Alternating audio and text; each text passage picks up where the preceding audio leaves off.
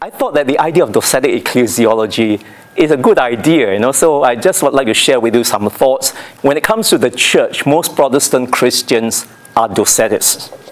They see the real church as a spiritual, invisible entity, while the visible, institutional church is simply a human organization. Pentecostals, for instance, may refer to the day of Pentecost as the birthday day of the church. But what is usually meant by the phrase is that each individual receives the filling of the Spirit. The church as a corporate entity is not spiritual. For Pentecostals, the institution is vaporized into a collectivity of individual Spirit-filled Christians. Thus, some early Pentecostals spoke of the day of Pentecost not so much as a paradigmatic event in salvation history, but as a repetitive pattern for individual Christians to experience their own personal Pentecost. The problem with a docetic ecclesiology is that the church as an institution is then treated as a purely human social organization to be run like any other secular organization using sometimes very unchristian methods. This docetic tendency persists because we fail to see the institutional church as a spiritual reality.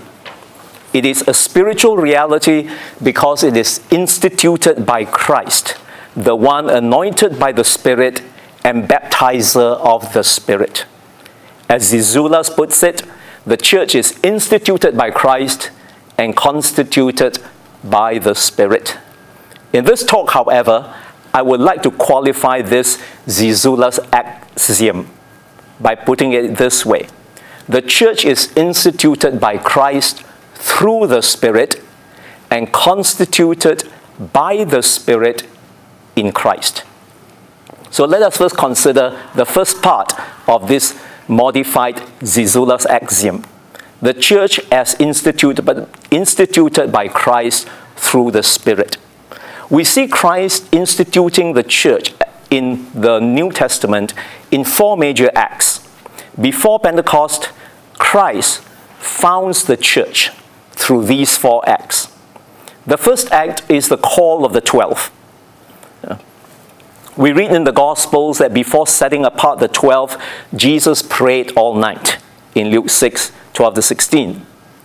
To these he also gave the power of exorcism and healing, Matthew 10:1-2. Although the Spirit is not explicitly mentioned here, it is clear from the actions of Jesus in his calling of the 12 that the power of the Spirit is at work. Why did Jesus have this special group of 12 disciples with whom he spent a great deal more time? Why did he reveal the secrets of the kingdom to the 12, whereas to the crowds he spoke in parables, according to Matthew 13? The answer is quite obvious. He was preparing the church, which is patterned after the 12 tribes of Israel that constitute the foundation of the nation of Israel. The number 12 is clearly meant to be symbolic. The question is sometimes asked about who exactly were the 12. Was it Matthias who was elected to replace Judas Iscariot?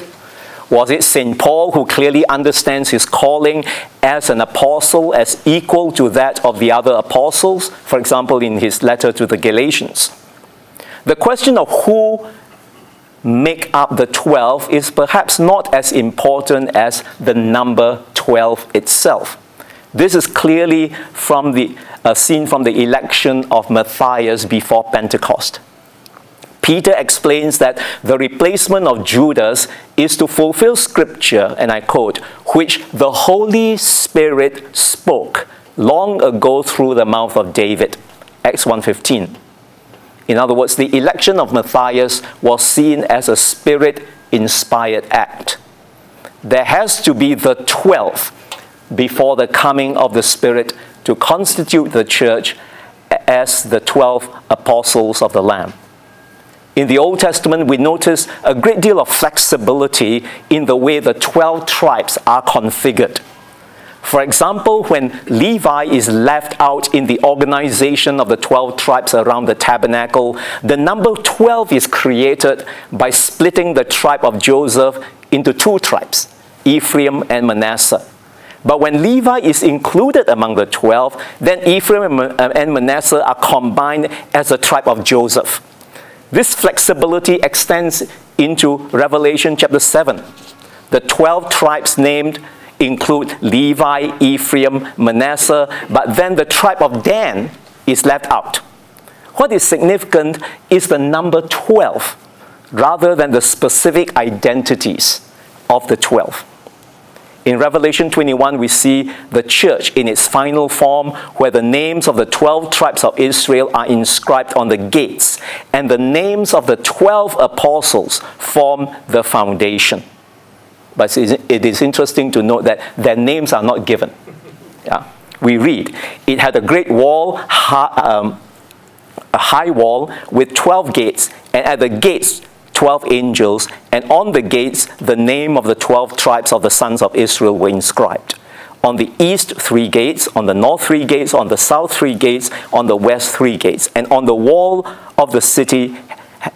And the wall of the city had 12 foundations, and on them were the 12 names of the 12 apostles of the Lamb. We see the church in its fullness in this picture given to us in Revelation 21. Israel could be said to be the beginning of the church. The 12 gates suggest that God's purpose for the entire world was to come through Israel. The 12 gates are strategically located with 3 on each side of the city walls. They are open to the 4 corners of the world, as God promised Abraham, by you, all the nations of the earth will be blessed. So God's purpose was to welcome all into the holy city, the New Jerusalem, and Israel could be said to be the gateway. But the foundation of the church has the names of the 12 apostles of the Lamb. Jesus, who called the 12, was in fact laying the foundation of the church. Israel prepared the way for the whole church to be built. So this is the first act. The second act of Jesus was at the Last Supper. This is the second institutional act before Christ's crucifixion. It is the anticipation of the new covenant that Jesus is about to ratify by his death, resurrection, and ascension. In the act of eating and drinking, the disciples are bound together in a new covenant. This is my body broken for you. This is the new covenant in my blood. Through this institutional act, Jesus intends for his apostles to become spiritually blood brothers. Through this covenantal act of eating and drinking, Jesus has created a new spiritual family. In John's Gospel, the institutional act is not expressed in terms of the Lord's Supper, but we see Jesus as the lawgiver, giving to the apostles the new commandment, just as Yahweh gave the 10 commandments to Moses for the people. Just as the law sets, we could say, the legal framework for the established Israel as a nation, similarly, the new commandment sets the framework for the establishment of the new Israel represented by the 12 apostles. The third act is a post-resurrection gift of the Spirit, found in John chapter 20, verses 19 to 23. This is one of the strangest events that has attracted a number of different interpretations. Let me read that passage to you if you are not familiar, but I'm sure when I read it, you will remember. It goes like this. On the evening of that day, the first day of the week, the doors being locked where the disciples were for fear of the Jews, Jesus came and stood among them and said to them, "Peace be with you." When he had said this, he showed them his hands and his side. Then the disciples were glad when they saw the Lord. Jesus said to them again, "Peace be with you. As the Father has sent me, so I'm sending you." And when he had said this, he breathed on them and said to them, "Receive the Holy Spirit. If you forgive the sins of any, they are forgiven them. If you withhold forgiveness from any, it is withheld." There's a whole host of New Testament scholars who have tackled this text, and I won't spend time, in dealing with all the varied interpretations. Some think that this is John's way of referring to Pentecost. Others think that it is a special gift of new life in the Spirit, but not as the Paraclete. Still others think that it is a gift of the Spirit in anticipation of the day of Pentecost. But most interpreters or interpretations do not specify what this gift is for.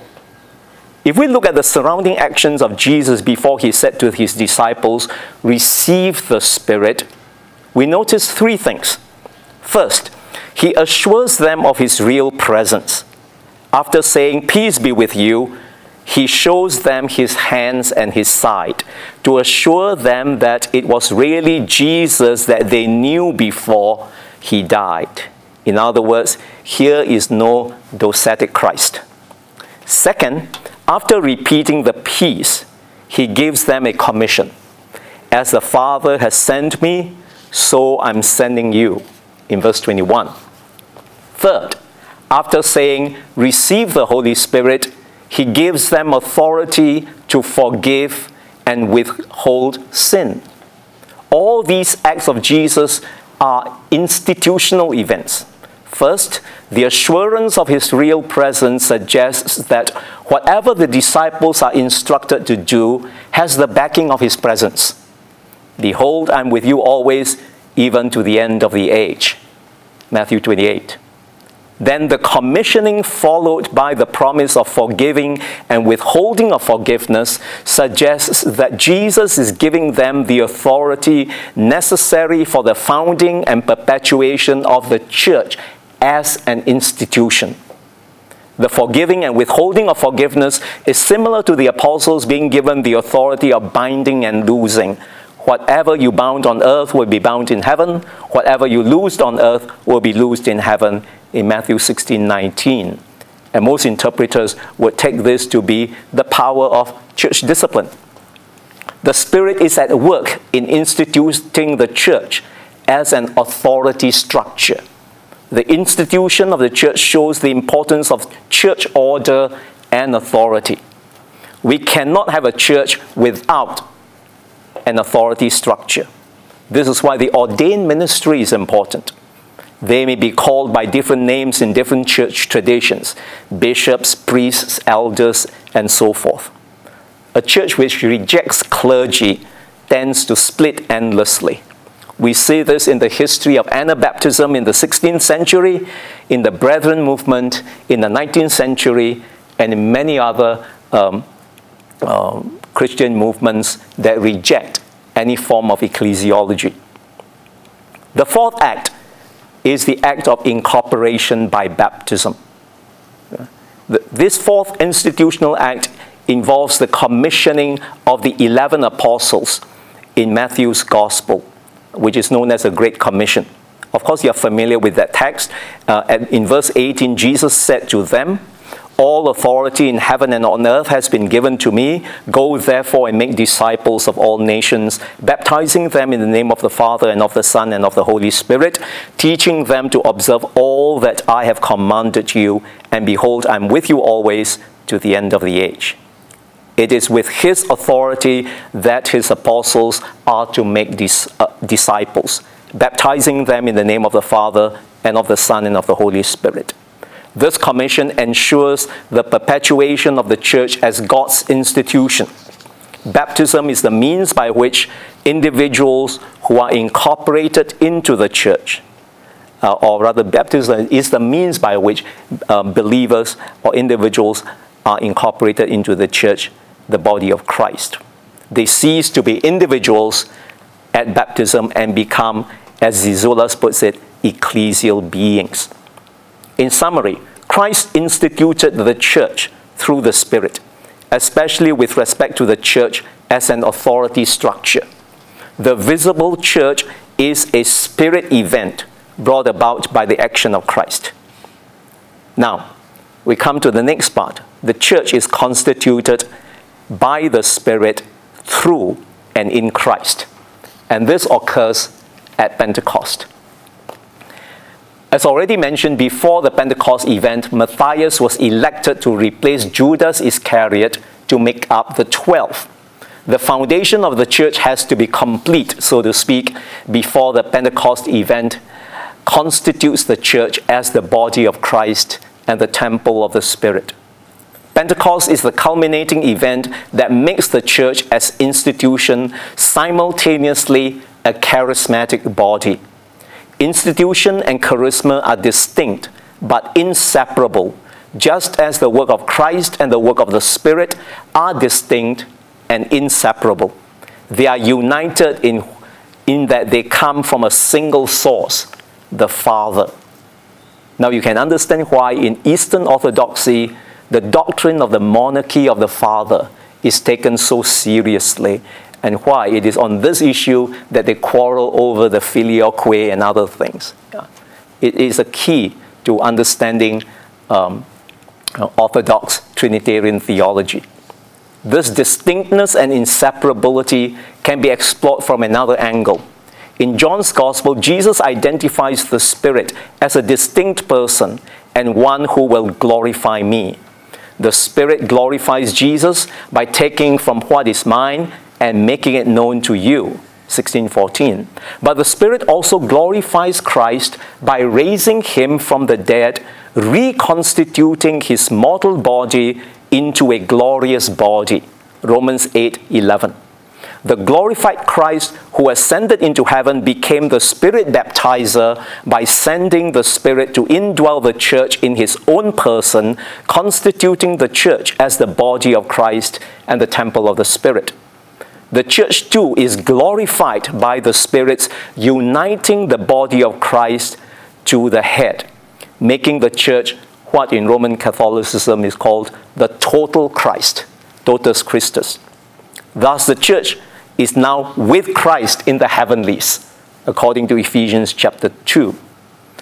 Now we tend to take this term again very metaphorically when we talk about the church being in the heavenlies, precisely because of our docetic ecclesiology. See? Whereas this truth is taken quite literally in the Orthodox liturgy. Our Orthodox believe that when you are worshipping, you are actually united with the church of heaven. It's not just a metaphor. It's a spiritual reality. In short, the church is instituted by Christ, who is anointed by the Spirit and constituted by the Spirit through Christ as Spirit baptizer and in Christ as Christ's body.